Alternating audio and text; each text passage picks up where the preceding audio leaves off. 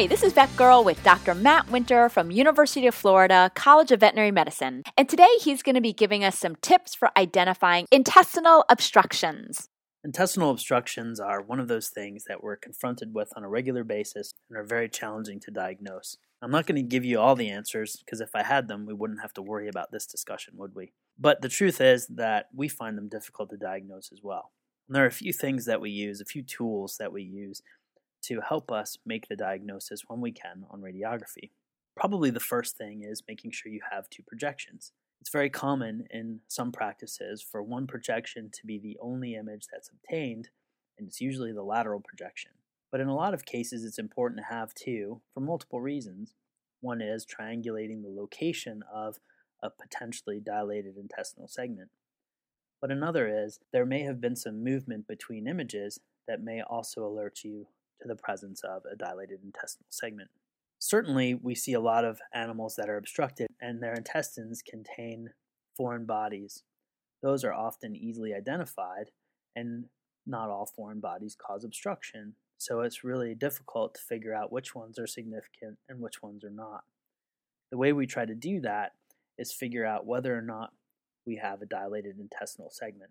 And there are some criterion to use radiographically that will help us determine whether or not an intestinal segment is truly dilated.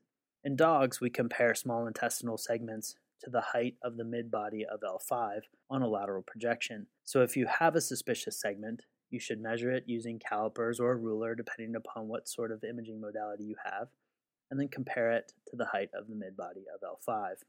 In cats, we use another measurement. Rather than having a ratio to a vertebral body, we have an exact measurement because cats tend not to range in size as much as our canine friends do.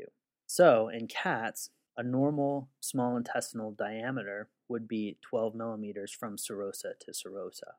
Another thing to keep in mind is that there should be a uniform population of intestinal segments. And what I mean by that is there shouldn't be too many dramatic differences in intestinal diameters. So if you have some segment of bowel that looks a little bit big and the rest are very, very small, that one should be suspect. Whereas if they're all a little bit gas-filled, all look fairly uniform in diameter, but not distended, you may just have an animal who has mild gastroenteritis or maybe a little aerophagia.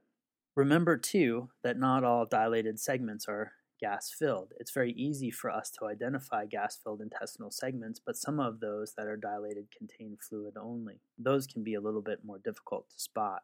It's also important to note that canine small intestinal segments tend to contain much more gas than our feline counterparts.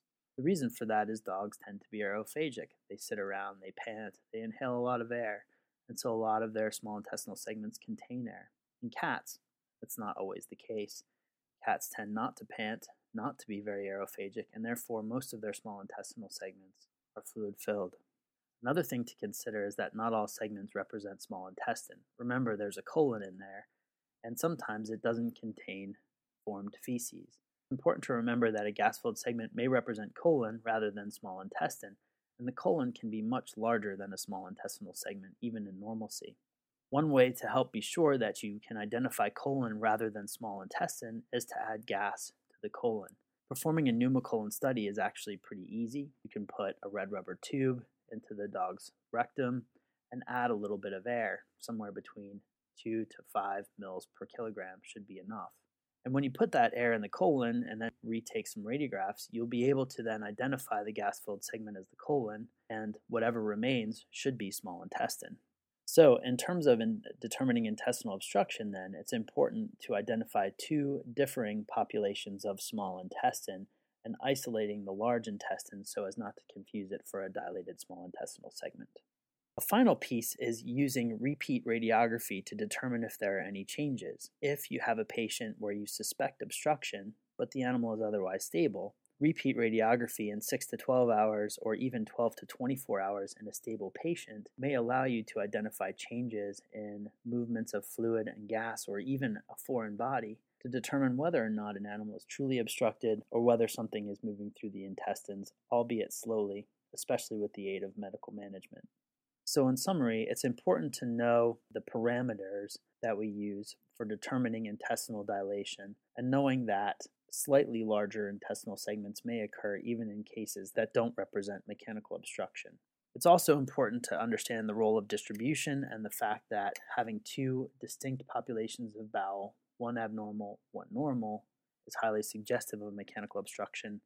And finally, it's important to use repeated radiographs or even pneumocolon studies to help you identify changes in intestinal diameter and which parts represent colon versus small intestine.